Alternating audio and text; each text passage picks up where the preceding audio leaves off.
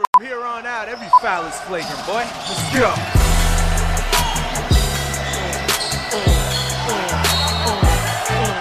What's up?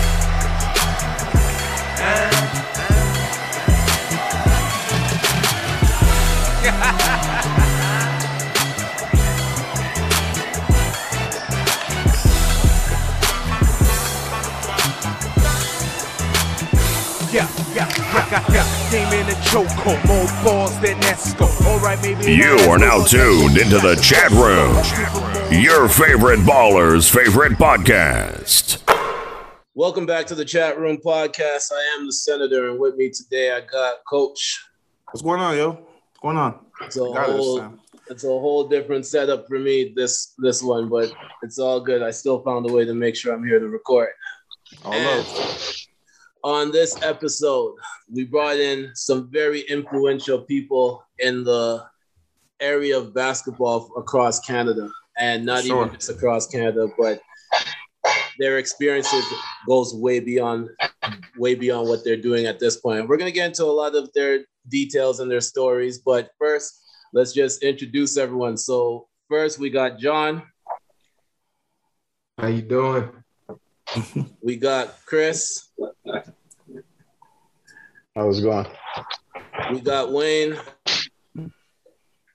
And we also got Ro. Hey, what's going on? All right, gentlemen, we're going to start off with some roundtable discussions. And the first question is pretty simple. What's the favorite book that you've read? Well, I'll jump in first because the favorite book that I read is obviously the Bible. You know what I'm saying? From the historical standpoint and the literature and the poems and the artistry of it and everything. Obviously, the Bible is the number one book. Okay. Mine for sure is like ever since my injury, like for sure it's Mamba mentality, man. Because like once I tore my Achilles, like I just kind of gravitated to all that. So I definitely read that book in like 3 weeks. So yeah. Well, I got a slew of books I'm supposed to read, but but the only one I read consistently is my Bible, and then after that, I try to be strategic, and I'm more of an article guy as opposed to a book guy. So I haven't really dug into any full books outside of God's Word recently. Okay. The Bible is always number one. One of my favorite books is from John Wooden, The Pyramid of Success. I read that some years ago, and it really was influential for me. How he built the pyramid, the building blocks, the core values that he used to describe, everyday life for an athlete or an aspiring business person. So, that book was really influential for me. Chris. I'm going to say, I don't know. I go through a book at least once a month. Books are very big, and everybody's already chosen the Bible. So, I would say the autobiography of Malcolm X is always tough for me. But one of the things I'd recommend, which has been really life-changing, is Black Rednecks and White Liberals by Thomas Sowell. And he's an American economist, a Black guy. And it really breaks down from the history of before slavery, during slavery, where we are now, and how we can better ourselves. And I found that book has been life-changing. That's dope. All right. For me, I'm not even a big reader like that. So I think the last real book that I read was in high school. But it's just being honest. But I think for me, and it's one that I reference a lot at times, it's 1984 by George Orwell. That is one of those books that anytime people ask me, that's the one that immediately comes to mind. So that would be my choice. Dope. Next question. Who is the most interesting person that you've met or had a conversation with? That's dope. Go ahead. Okay, I'll start off.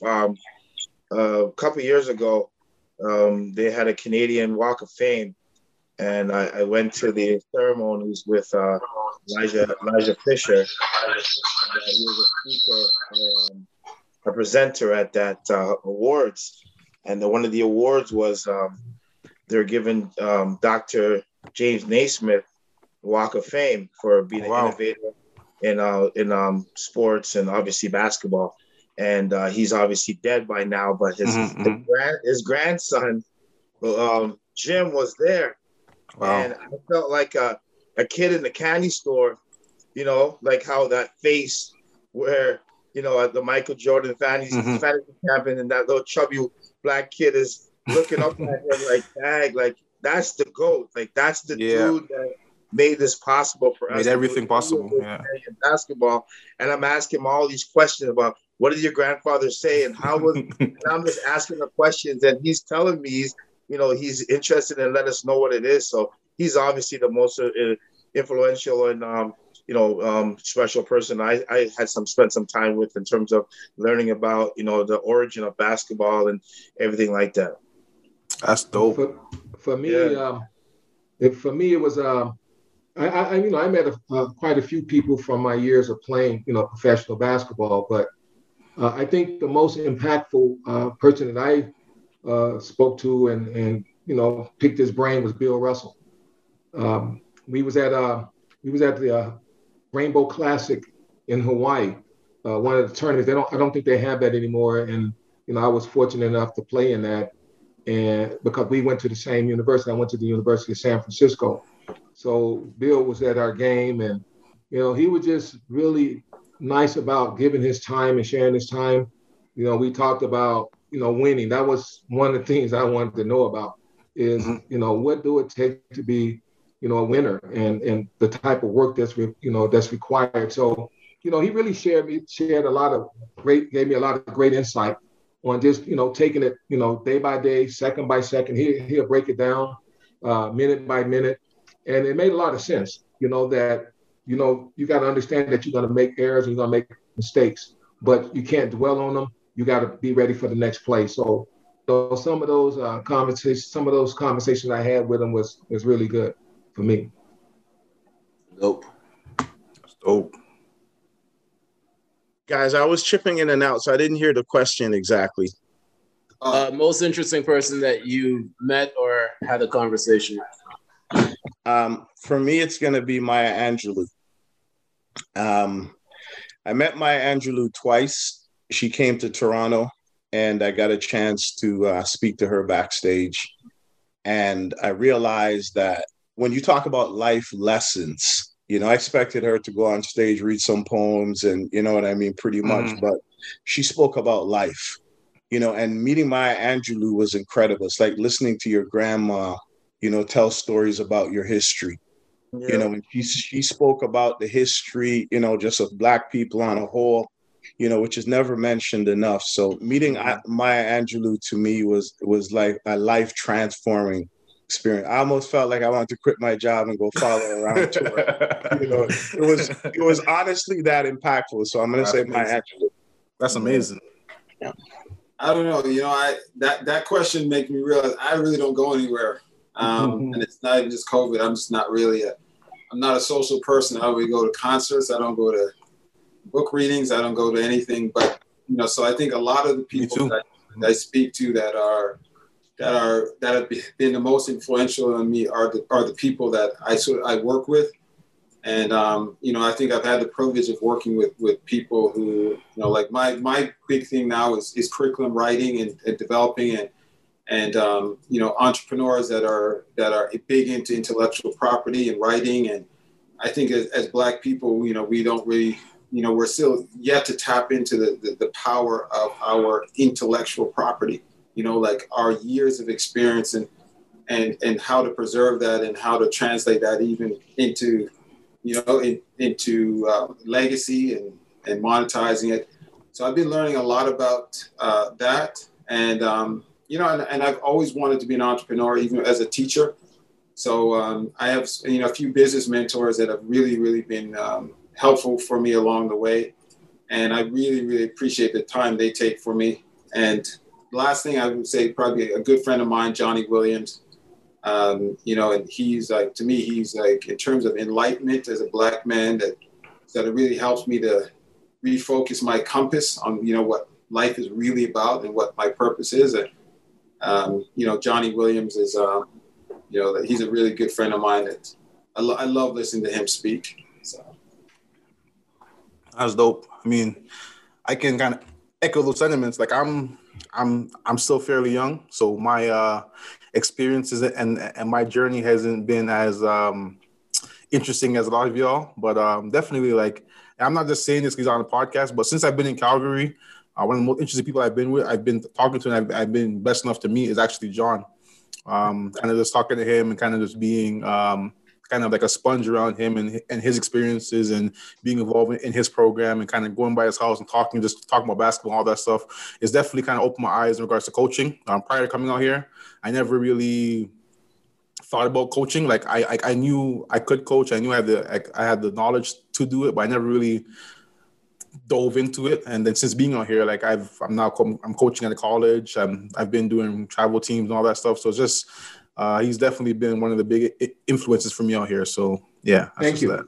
Appreciate that. Sure. How much I owe you?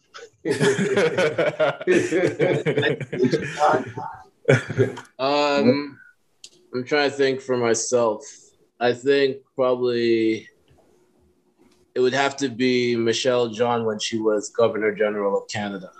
I got invited to go to an event where it was her and the Prime Minister of Canada both there, and I got the opportunity to meet them and have a conversation with them. So to me, it was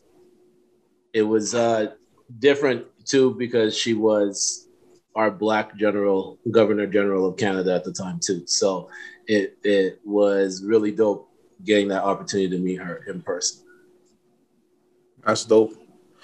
Yeah, I don't know any politicians, so you beat me on that for sure. I don't know any directly either. So.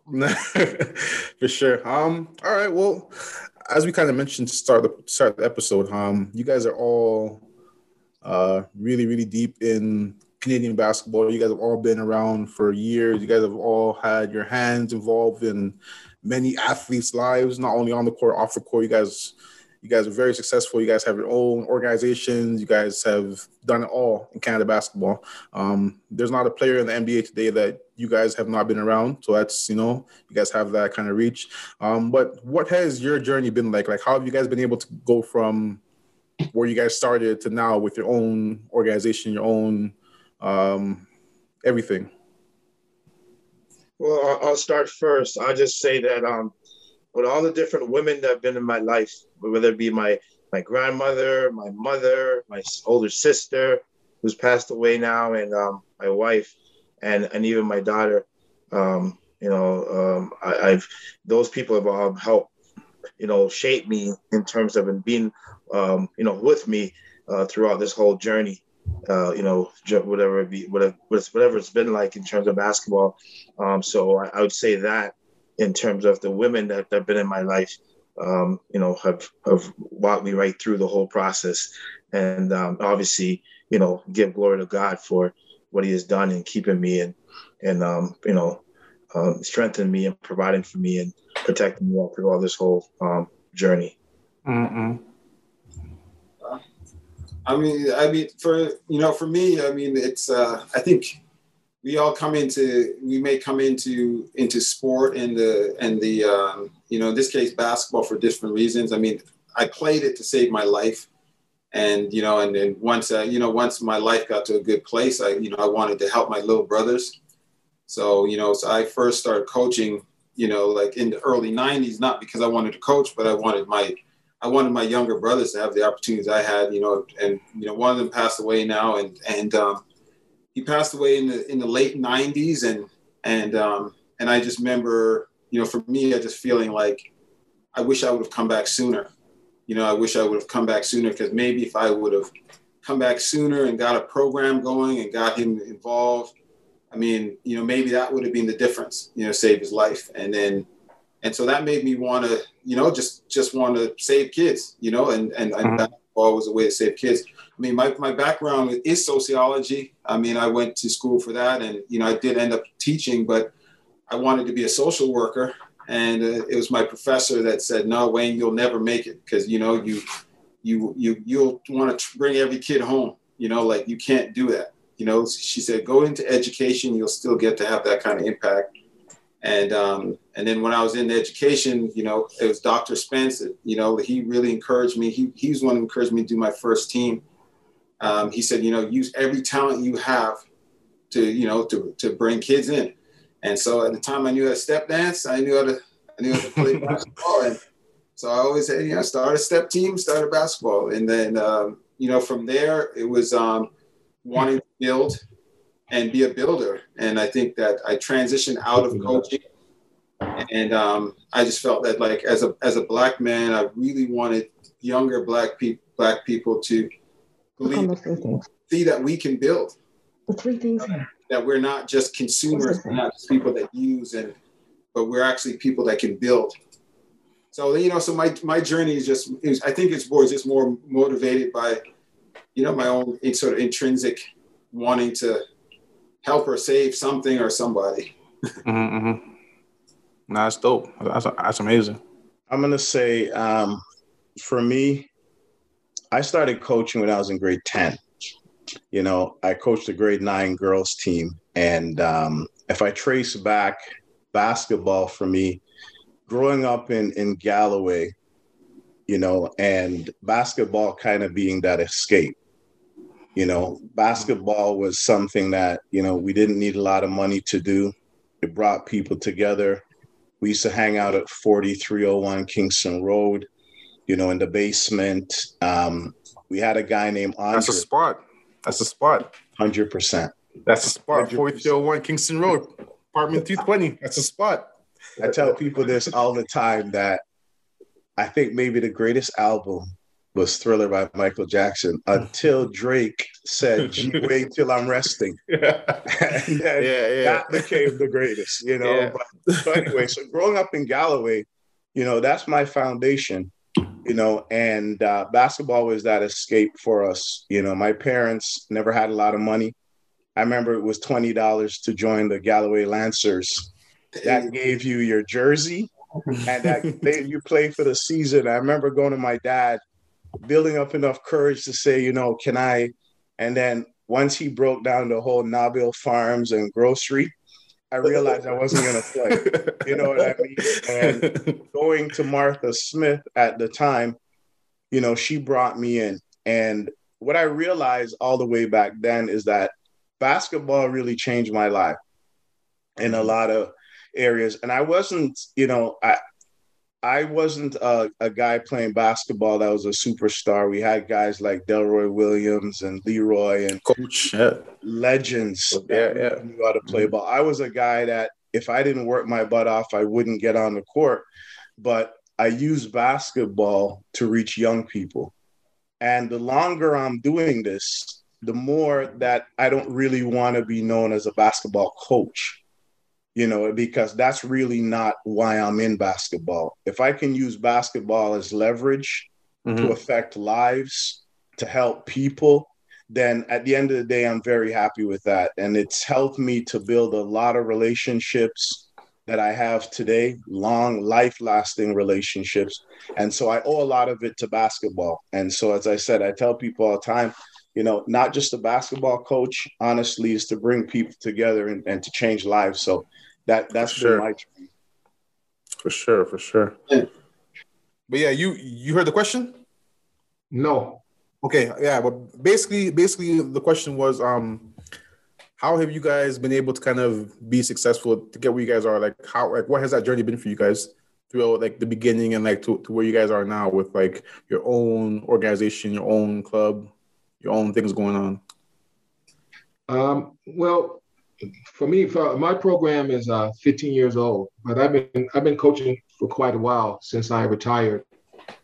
And, I got involved because, I made a promise to some very important people in my life when I was younger that steered me in the right direction. Through sports, kept me out of trouble. I learned the discipline, and the coaches, the little bit of coaching that I had prior. Not like today where you have skilled trainers and you have this person doing this and that person doing that. Well, we kind of learned by trial and error, by going in the backyard or going in the alley or one of the outdoor courts and this practice your game, practice your craft. Like we learned from watching TV. We had one game a week on the black and white screen. So I would watch, John Havlicek or Earl Monroe, and we'd go out there and practice his movements. And, we was going by trial and error. So when I did get some coaching, it was really important to me. And I asked the coach, I said, what can I do to repay you for taking the time to pick me up and take me to the gym and make sure I'm safe? And he said, the way you pay me back is by helping someone else, and I took that to heart.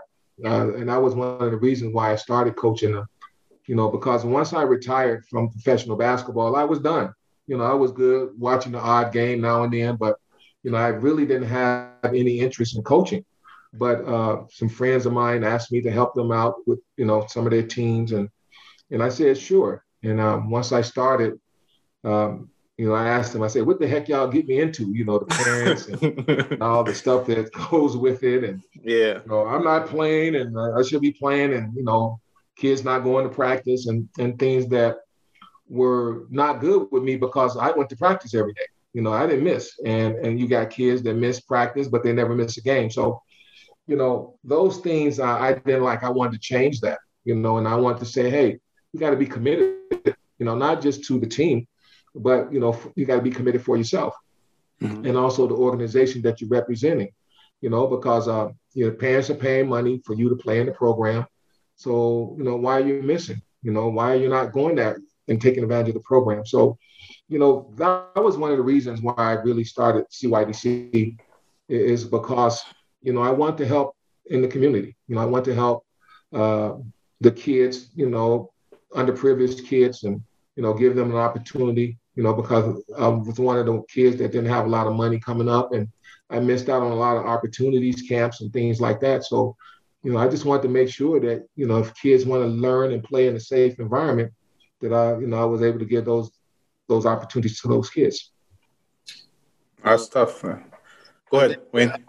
Yeah, I want to say something because, I really, even when I'm looking at my response, I like, if somebody's watching this, I really would like to make sure that if I have the opportunity to say something that they can take away. And when I look at, Chris and I look at Ro, John, I don't really know you that much, but, the one thing I really want to say is, I see perseverance. When I see these guys, I know what I went through. And, and as a Black man, I don't know every step they took, but I know they had to go through a lot. Similar, yeah. So I want to be very real about that, when I say that, when I look at these guys and John, obviously, your story is going to be exactly the same, is that the challenge for us as Black men building is, we're building with limited resources, we've had to build with limited resources. We have to build with the responsibility of the community on our back. And that means that even when you're trying to get there, there's a sense of, well, you got to do it at your expense because you are, you're the face of the community, you're a leader, so you have to sacrifice. But that's not the expectation from people who come up from the outside and use our community. And then the other thing that we have to, I know, again, and forgive me guys if I'm speaking for you guys, but from a top down, when you look at, whether it's from the TDSB, Canada Basketball, all these, the different governing bodies and different things like that, they're not embracing us and saying, hey, we love what you're doing. Let us get behind you. So absolutely. So when I see these guys for me represent perseverance. And if I were to say to any young person, especially young Black man, Black woman trying to build their own organization, is be prepared. Be prepared that, it's going to be a rough journey. It's going to be a lot of bumps, but I agree. these guys are men of faith, and so am I. And I think God had purposed us to do what we did for our community. And I think that, I'm hoping that, people will sort of see and recognize that, any success that we have, they can see that it's more than just like Chris was saying, we're more than just coaches. Yeah. We're more than that. For sure. I agree because, I was fortunate enough to win Citizen of the Year here in Calgary through my work with basketball. And, I was voted in. So I went to the ceremonies where the mayor was there and a lot of heavy hitters in the city. So I went up there and I gave a speech and I said, everybody was clapping for me and stuff. I said, there's so much things that we need to help these kids. You parents talk about, their kids are hanging out at the 7-Eleven. They have nothing to do and they should be off the street. So I told them, I said, you guys talk about that, but you don't give the support. I said, we need funding to help these underprivileged kids, to keep them safe and off the streets.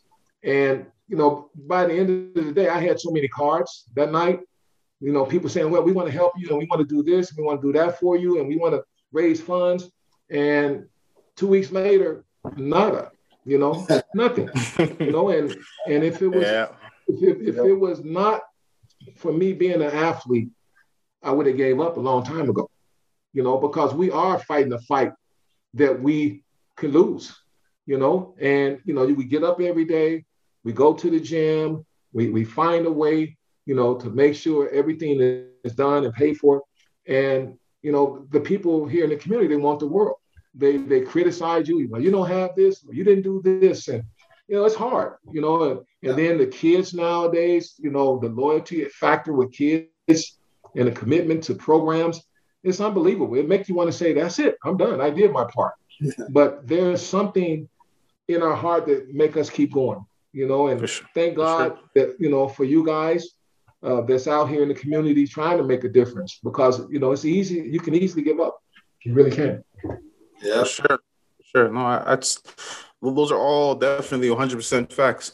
I guess I'll go forward and I'll say, like, as you guys have all touched on, you guys have all kind of played huge roles in the lives of a lot of athletes throughout Canada.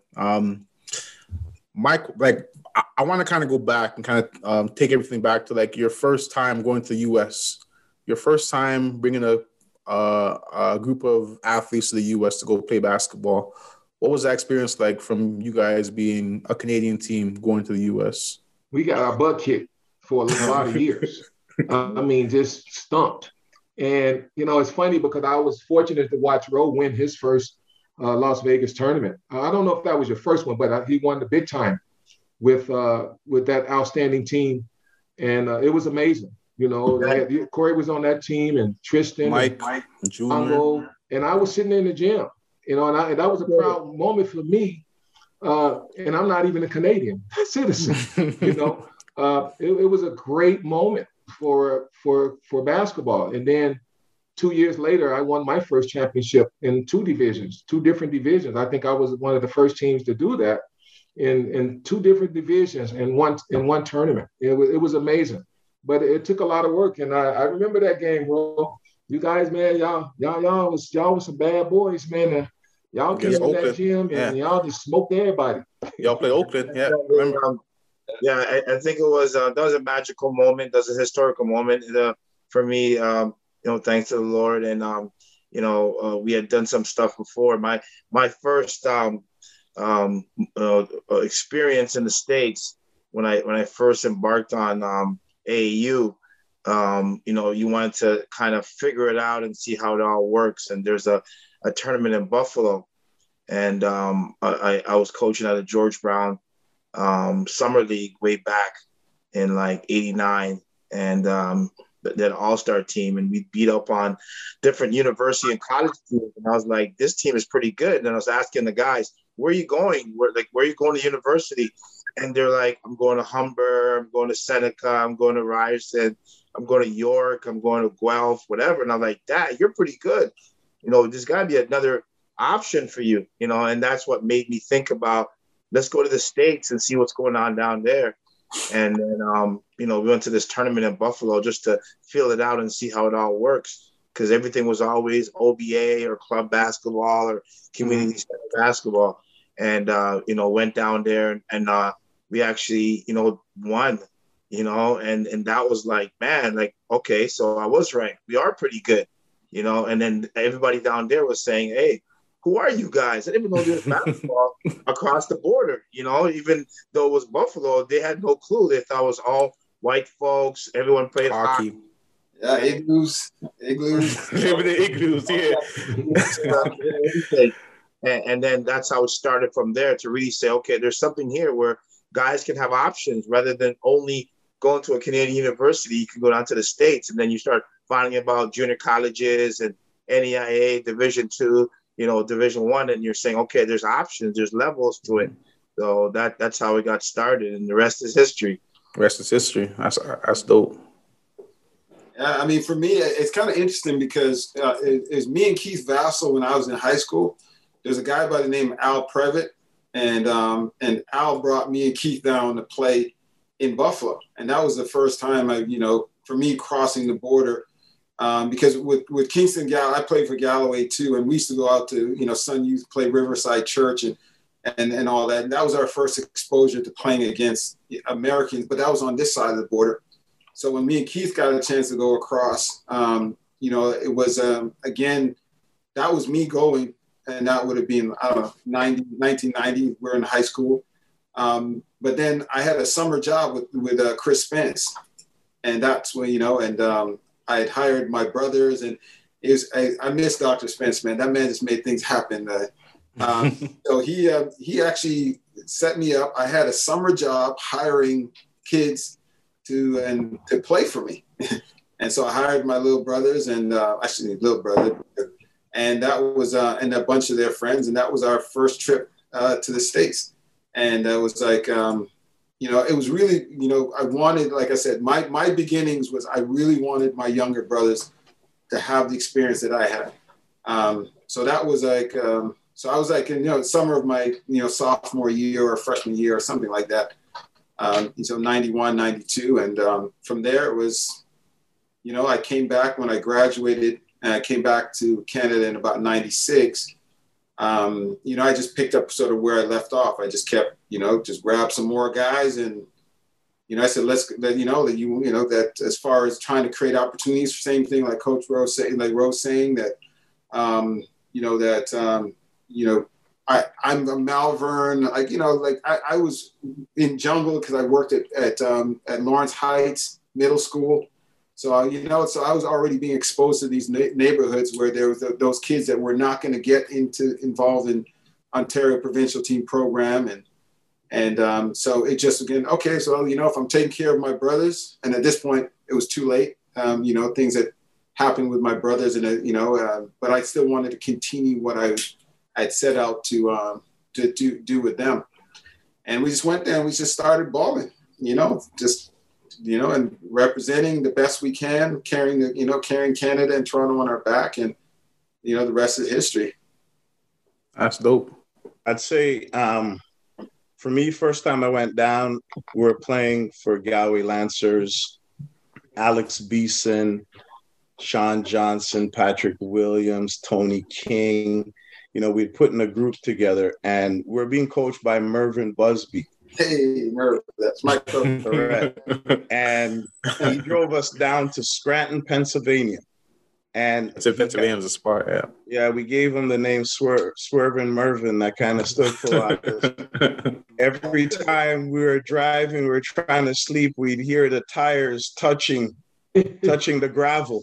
You know what I mean? And so we'd have to wake up. So we went down to Scranton, Pennsylvania. And honestly, it was such an amazing feeling, because as I said, before that, we're just playing against different communities in Toronto, Jungle, Finch, that sort of stuff. And imagine bringing a bunch of us together as a collective, going down to the States and playing in a tournament, and what that did, I think it bonded a lot of different relationships with guys from different parts of the city that didn't get along. And, you know, unless you were from G-Way, we didn't think you were good in ball anyways. You know, Facts. Patrick Williams could really kind of bias on here. We got a lot of Galloway guys. 100%. It's deep. Yeah, it's deep. Yeah. As they say, spread love is the Scarborough way. Yeah. So we went down to the States, and it was such a life-changing experience that when I got a chance to take my first group down, which was like Javal Miles, and, you know, we took DeVoe and some of these guys when, you know, they're kids and we're able to take them to the States. I wanted them to have the same experience that I had, you know, and by no means did I intend for this to be anything big, but, you know, having them have the same experience, you know, it's blossomed. You know, when I look at the work the other guys on here have done, you know, especially Ro, you know, just getting to meet John and Wayne and stuff, you know, they've taken kids down and where the game has gone to today. But for me, you know, going down initially was just having them have the same experience I had in high school, seeing that, you know, there's a different world. And if I'm going to encourage young people, travel, you know, because you see a world outside of your own community, opens your eyes, outside of your own city, outside of your own country. You realize it's a big world out there with a lot of opportunities. That's facts. And traveling. 100%. Yeah. 100%. Yeah, and you know, and you know what, people throw around the term trailblazer very loosely. You know, trailblazer, you know, everybody's a legend now. Everybody's a legend. Everybody's a trailblazer. But, you know, like, you know, Chris mentioned Mervyn Busby. And I got to tell you, like, I've been doing these podcasts with women that are older than me. And I'm like, who got you into ball first? They're like, Merv. Are you kidding me? Like, how is Merv everywhere? Because he's coaching women older than me. He's coaching Chris. He had me and Rowan and Keith Vassell and Sean Green, that group of guys. I mean, and he's still going, you know, like, and he's still doing it. And I bring him up to say that, you know what, again, as Black men, like, it is so important that we acknowledge our builders. It's so for sure, because 100%. A guy like Merv, like we, you know, like people, you know, like, a lot of young people don't understand that, you know, that how much he trailblazed, and because of his trailblazing, you know, what it did. And I think it's unfortunate sometimes that, you know, that it gets lost. It gets lost. Popular, it's pop. You know, what's popular, unfortunately, is what people know. But there's a narrative about Canadian basketball that I think that, you know, that really ignores a lot of builders. For sure. And I'll talk about, you know, Ro. I mean, John, I don't really know you like that, but, you know, like, Ro's impact on Canadian basketball, you know, is something where I think you might hear about it, but when you talk about trailblazing, opening doors, you know, making what we see today a reality. For sure. His name is in that book, you know, like, his name is there and cemented. It's cemented, but it's cemented by us at this level. But unfortunately, there's people that, you know, that hold, you know, really control the popular narrative, that they're not going to say that, you know, and the Canadian Basketball Hall of Fame is a reflection of that. And definitely. I'm not sure. Unless you played for the national team or the provincial team, guys like us that have done so much in the world of basketball over the years will never be recognized ever. At the grassroots level. You got 4 Black people now in 50 years in Canada Basketball's Hall of Fame. And I think the last 2, like Sylvia Sweeney, just came in like the late 90s. That's ridiculous. And you know guys like Dix are not going to get in there. You know guys like Yearwood, you're never going to see them. You know, like, and I think that it's unfortunate because our children are going to look at that and think that, okay, well, let me look at all these white faces. I guess these are the guys that made it a reality, made what we see a reality, and then throw Vince in there. So, I mean, I'm just saying that to say that while these guys are here, John, I can sense already the impact that you're making. I know the impact we as Chris made. I just want to make it very clear that whatever narrative of Canadian basketball is out there, this is the real deal right here. I mean, I'll kind of end it on this. Like, if you know, you know. I'll just leave it as that. Like, you know, if you're a part of everything and you've been on the ground and you've been involved with everything and you've seen everybody, you talk to people, you know the names that are involved. You know the real people who are kind of putting the hammer to the pavement or whatever and kind of making things happen. And then that's you guys for sure. Well, for sure. But my issue with that is, I'm saying is that it's not enough just to know. I think we gotta do something about it. We gotta write about it. We gotta do documentaries about it. We gotta put statues up about it. Like, we have to, because you gotta think about inspiring that next generation of kids. We're not going to inspire that next generation of Black kids just by, they need, because they're seeing the statues and they're seeing the documentaries and they're seeing the others that don't look like us, that are being celebrated on a regular. And those neighborhoods that built that whole Jane pipeline that built what we see, who's going to invest back in those neighborhoods if you don't think anything good ever came out of there? Exactly. You stand Rose runs, like Drift Jungle. Like, if people don't understand it, how important Galloway, how important those neighborhoods were to what we see now, why would anybody invest back in there if it doesn't look like anything good came out of it? Yeah, exactly. Especially now with social media and all that stuff. Like, if you asked a random kid, he would never know or who the history, any of this stuff. Stanley, Falstaff, like, come on, like, and it's no wonder nobody puts nothing back in there, because nobody thinks anything good came out of there. Because we don't talk about it. Like, we don't. That's a good point. That's facts. That's facts. Not to take over, but no, that's fine. No, man, this is barbershop talk. This is the chat room. So I guess my next question Ro kind of touched on it earlier, but like, what was that moment like, or I'll say this: at what moment did you guys realize that, okay, Canada basketball has a place in not only North America but in the world? Like, at what moment did you notice that, okay, these guys that I'm bringing down to the U.S., these guys that I'm training, or these guys that I'm coaching, or these guys that I'm trying to have them experience the world, they actually can make it. They have a chance to kind of play against the top U.S. guys, the top world guys. Like, at what point did that click for you guys? I'll start. Obviously, the biggest thing that comes to mind when Wayne and I were, merged and partners, and we took a group of guys to do a France for a world championship.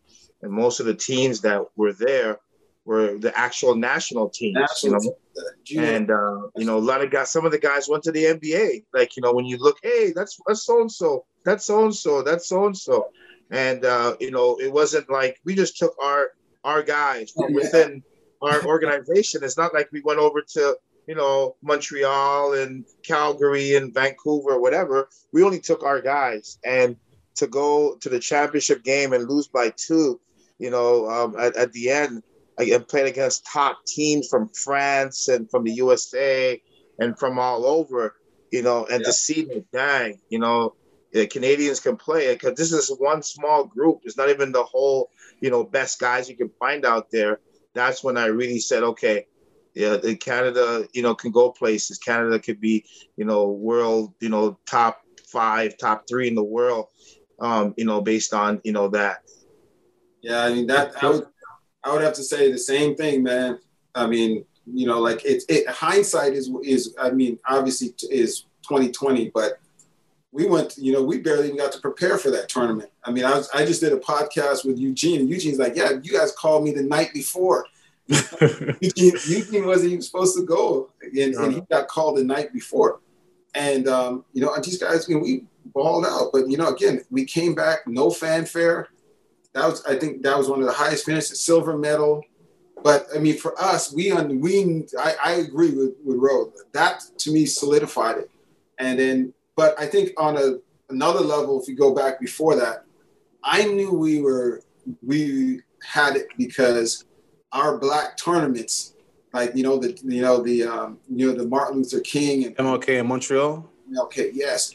MLK, yeah. Like, if you remember those tournaments, American teams used to come up, and we used to put work on them. And then even Michigan, I remember, I think we I think we might have beat Michigan one year with the Michigan All-Star game. So I think, for us, the evidence was there, but we hadn't gone across the other side and really showed it, proved it. And so I think what Ro's talking about is we knew we had something special. We knew Fridge and this and Turbo and this. Like, we knew we had the guys, the Bobby Llewellyn. We knew we had the guys, but we were yet to go over there and just. And I think, the victories that John, you're talking about, Ron, John, that you witnessed, Ro, there's, those would be like, when you talk about historic things that need to be, when you talk about Canadian basketball milestones that you celebrate, you do documentaries about. That Vegas team, that team with Mike Jr., that team, they have, like, just how they made the Vince Carter documentary. Yes. They got to make a documentary about that team because for sure, because that team had legend, special team. Man. Starts in 10 minutes. You go down that roster and you say, okay, this person, like, those are all like high level, talented players. Prep starts in 10 minutes. Definitely did their thing for sure. Yeah, definitely. Nine guys out of the 12 went high major, and like all 12 guys went Division I. So it was a historic team. That was the next thing after. Canadian basketball milestones, and I'm telling you, like, and there's a sense of, for us as Black men, sometimes, people like to distract us with, some of the things that, that go on in the community. But there's nothing wrong with rivalries. Rivalries are good and healthy. And I think that, but rivalries should not be an excuse not to respect accomplishments of each other. And I think we start doing that more than the people that are scorching the earth. We're not going to make their job so easy where they can come in and say, okay, well, we can just change the narrative here because they're not celebrating these accomplishments. So why should we? And create a whole new narrative, And that's why, I mean, like I said, I got to be careful, like I don't want to, make it about us and us versus them or anything like that. Because I think we're at an incredible time in Canadian basketball right now. Sure. We're at an incredible time, but at the same time, I still believe that if we're talking about inspiring our children, that, Black children to be builders, we got to keep those memories and those milestones. We got to keep them alive and fresh as can be.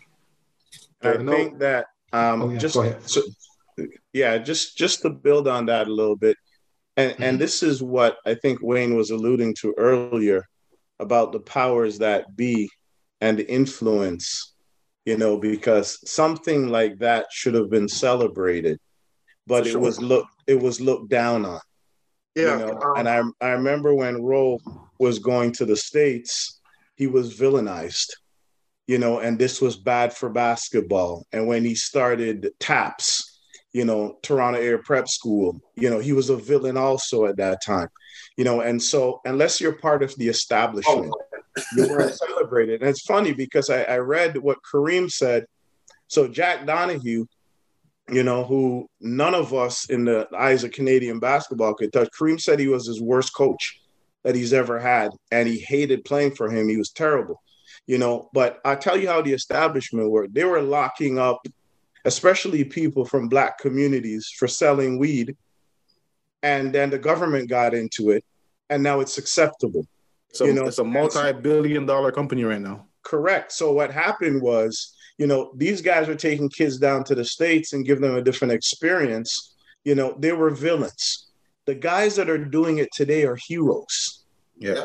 And so I think that the indictment is against Canada basketball, and anybody to what people are doing now is people are righting the wrong that they've done in the past.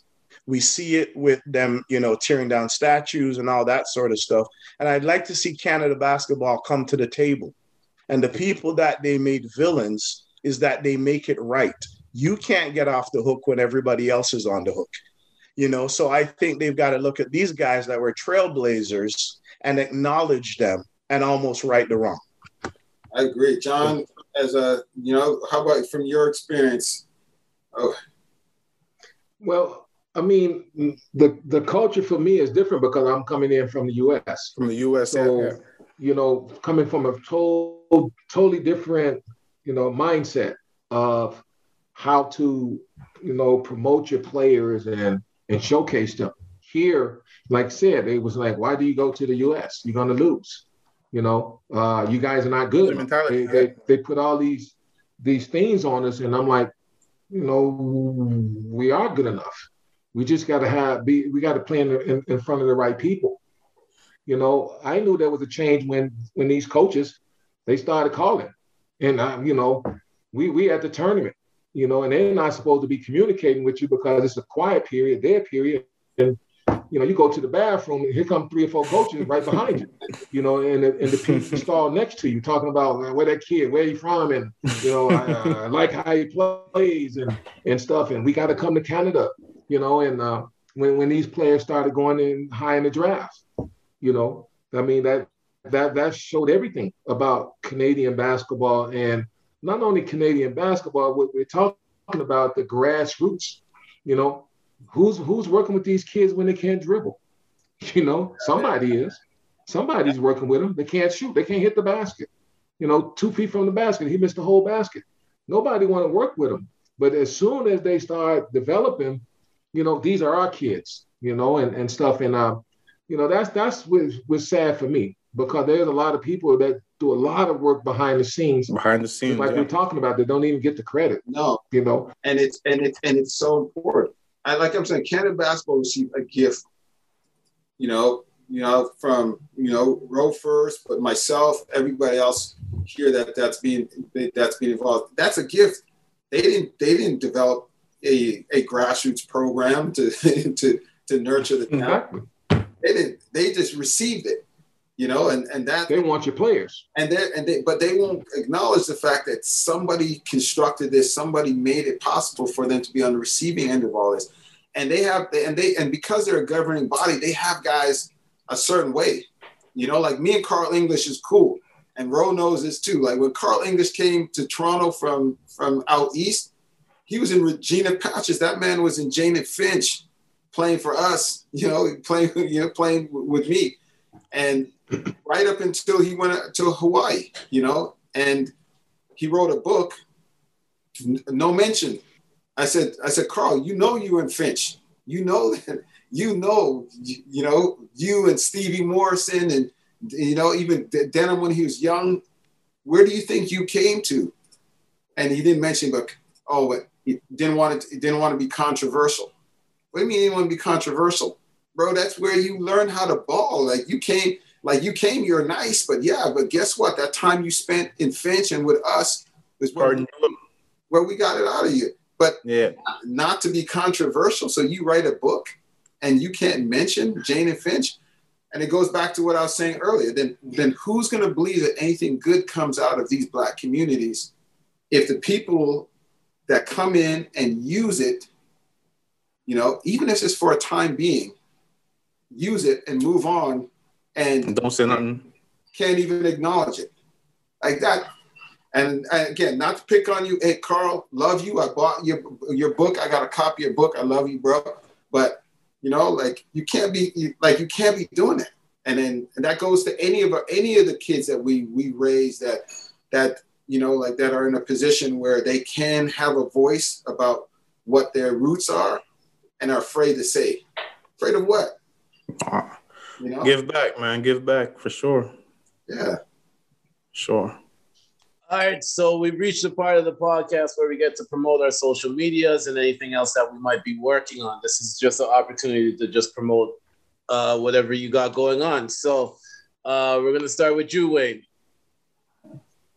Right now, I live on both sides of the border. I'm in Phoenix, but my main project is, like I said, I work I've worked for myself for the last 12 years. So a lot of the projects that I take on are just things that are more that I'm passionate about.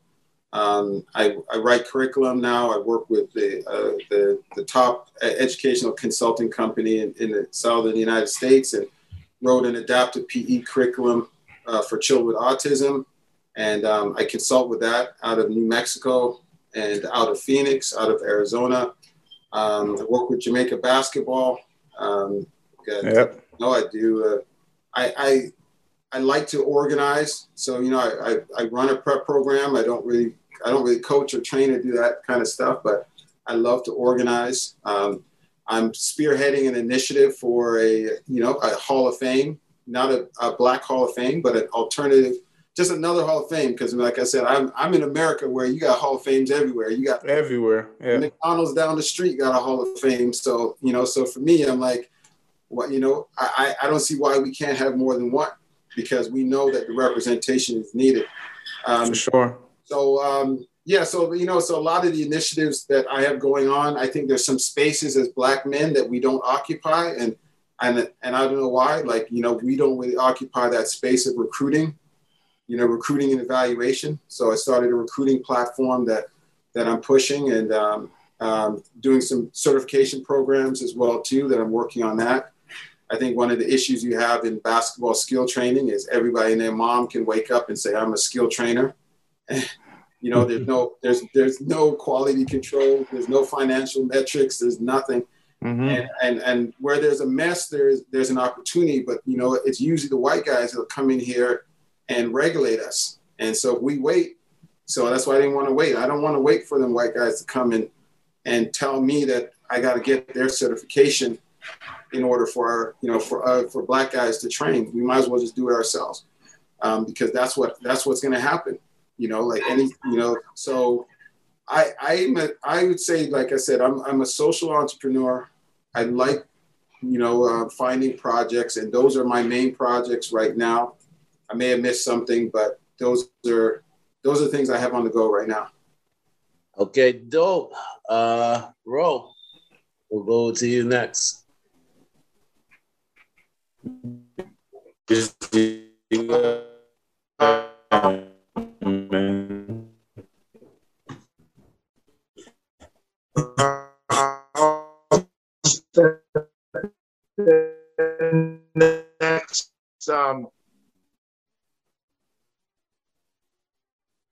to change kids' lives and give them something better to hold on to, and not just be a part of a statistic in terms of the whole nine. But you can reach me on Twitter and Instagram at Coach Ro Russell, and on Twitter GRC Elite, and on Instagram we are Grassroots.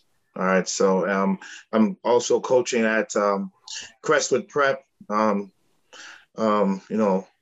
school in Toronto, private school at Crestwood Hoops on Twitter and Instagram, and I still got a lot of life left. So thank the Lord for everything, and I always want to give Him the glory in everything I do. Amen. Dope. John. CYDC basketball. Like I said, we just had our birthday. We 15 years old. 15 years. I started it from scratch. And we've been able to help a lot of players to play here in Canada and the U.S. My thing is developing athletes. It was funny. Wayne talked about trainers and stuff. I laugh because there's a lot of snake oil salesmen out there, that have no clue. They're gonna throw some dribbling drills and they're training you, but they're missing the delicate parts of training, the small integral details. I talk to David about that all the time, where I'll tell him, I'll show him something that, see, this coach would miss this little thing here, this angle. We'll never see it, and his footwork and how his feet is and his back and, his body movements. So, CYDC basketball, we got our website up and Instagram, Google that stuff. And, we've been trying, like I said, to help these athletes. More important, we have a lot of kids because we are a skill development program that won't even make their high school team, but they're becoming doctors and lawyers. And that's what's really important to me, because I tell these athletes, it's not just about basketball. Basketball is a small part of what we do. We try to build outstanding individuals in the community. And if we can continue to do that, then we will stay successful. I don't gauge success by how many tournaments you win. And we've had our fair share of wins, but I gauge things by the effort of these athletes, giving it all. So, you can find me at CYDC Basketball. For sure. Dope. Chris? For me, I run Advantage Basketball, community organization in the Ajax and Scarborough area. We've continued to do that. We've been shut down, obviously, because of COVID right now. I'm also the director of the men's basketball program at J. Addison Prep School in Markham. I have a great staff. Our athletic director, Chris Francis, has done a good job. And again, anybody that knows things about me knows it's all about relationships. At J. Addison with me, I have Jelani Matthews, who runs Jalon. Yeah, we have Jason Calise,